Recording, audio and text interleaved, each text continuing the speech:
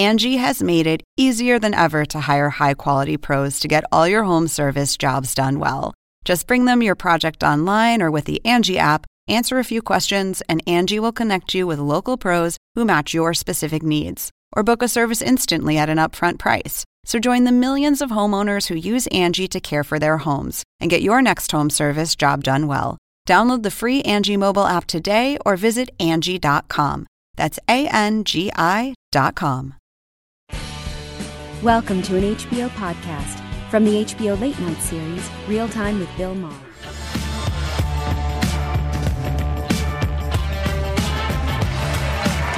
Thank you. Thank you very much. No, after a 2-year investigation, Mueller's conclusion was someone should really investigate this. But, people say that we did not learn anything from the Mueller investigation. That's not true. We learned that you can commit a crime if you do it out in the open. That's what I learned. And this Bill Barr, the stooge that Trump put as his attorney general, apparently he read the whole 300-page Mueller report in one night, like a Harry Potter book. Yeah, I feel like Robert Kraft trying out a new spa and finding out it's actually a spa. Trump was not the only one who got off this week. Jussie Smollett, did you see that? He is free to go. Apparently he had a note from William Barr. That's really what it takes. But Trump tweeted, listen to this, Trump tweeted, Smollett getting off is outrageous and an embarrassment to our nation. Thank you, President Projection.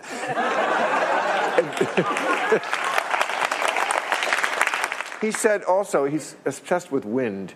In the same interview where he was talking about treason and getting people and revenge, he said, if it wasn't for him, America would now be powered by wind, and it wouldn't have worked because it only blows sometimes.